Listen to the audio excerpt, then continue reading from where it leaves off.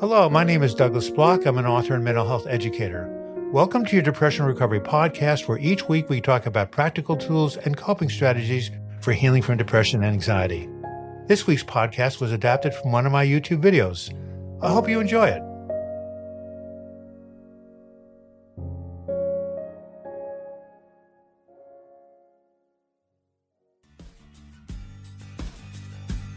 So, what exactly is worry? Well, Noah, worry is a kind of fear. It's a quality of fear, but it's not the kind of fear you would feel if you were walking in the woods and a bear jumped out on your path and you said, oh my God, I better run or I'm going to get killed. You know, that fear of something in the moment. Worry is about a fear of something that has been imagined, something that has not happened, something that's in the future. Now, as human beings, we are given the blessing and the curse to be able to see into the future and look back in the past. Animals are like our dog in this room, right? He's just living in the eternal present, right? What me worry? He's a dog. Of course, he can't plan, he can't hope, he can't dream, right? But he can't worry also. So that's where worry comes from. It's about an imagined fear that has not happened. Okay. And is worry helpful?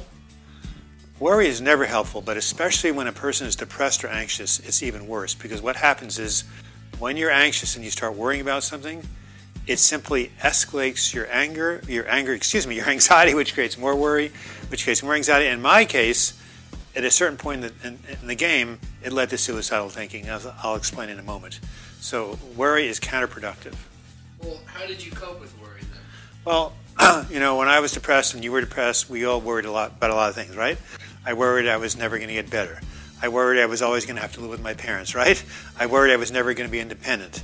And I also worried I was going to die in a mental hospital because I became obsessed with the thought that this was how I was going to end up, because my cousin had ended up there, a friend in high school. I was just consumed by this thought, and I couldn't get out of my head about it. Until this counselor and I came up with a 3-step technique or tool, which I called Back to the Present.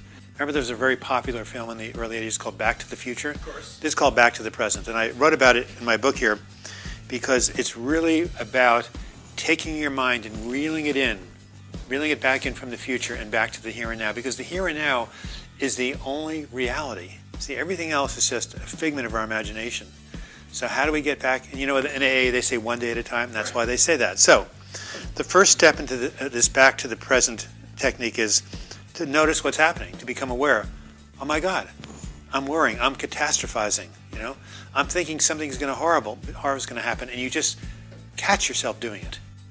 Once you catch yourself doing it, step 2 is, but you know what?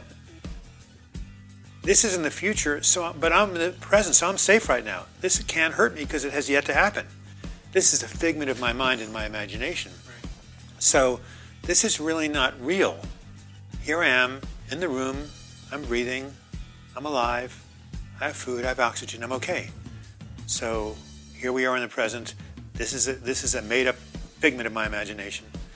And the third thing to do is to, once you realize that the future cannot hurt you, is to bring yourself back into the present through some sort of positive self-talk or a positive action. For example, this too shall pass. I've gotten out of these depressions before. I can get out again. Or turn your attention out of your mind, right, into an activity like go around the block and take a walk. Call a friend, right? Turn on some music. Distract yourself, Take your focus out from looking inward into the world and do a present-day coping strategy. Now, when my mind was going like this and this, I would then pop a Klonopin sometimes, which is a minor tranquilizer, which I save for occasions when my thoughts and my actions couldn't work. And what the Klonopin would do is in 20 minutes I'd be loopy and kind of silly and dumb, but I wouldn't be worrying. So, and the idea was how can I get myself through the end of the day? Because once I went to sleep, I knew that tomorrow was a new day and I could start all over again. So do something in the here and now that brings your focus back into the here and now and get out of the future. And anytime you catch yourself catastrophizing, anytime you start to find yourself worrying, notice what you're doing. Tell yourself this is the future, not the present, and do something in the here and now. So that's the technique that I used. So Doug, are there any other techniques that you would recommend to the viewer for coping with worry? Yes, many, many years ago I saw the self-help author Wayne Dyer at a talk he was giving, and he said something I never forgot. He said that all worry falls into two categories, right? Stuff you could do something about and stuff you can't, right? So if you're worried about something, like you can do something about, like, how am I going to pay the bills? Well, maybe you can go out and, budget, learn how to budget your money better, or, get some extra work. I mean, there's actions you can take when there's something in your control. Right. The stuff that's out of your control, since it's out of your control, you just have to accept it and surrender to it. It's kind of like the serenity prayer. God grant me the serenity to accept the things I cannot change, the courage to change the things I can, and the wisdom to know the difference. So the serenity prayer is a powerful tool that they use in AA and recovery, and that we can use, we depressives and anxious people can also use for us. Is this in my control? If so, let's do something. If it's not in my control, let's surrender.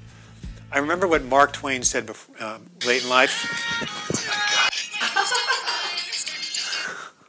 Can't believe it. Hold on, I gotta take. Nancy, you just in the middle of a video shoot, and I forgot to turn the phone off. We'll just redo it. That's okay. I remember something that Mark Twain said towards the end of his life.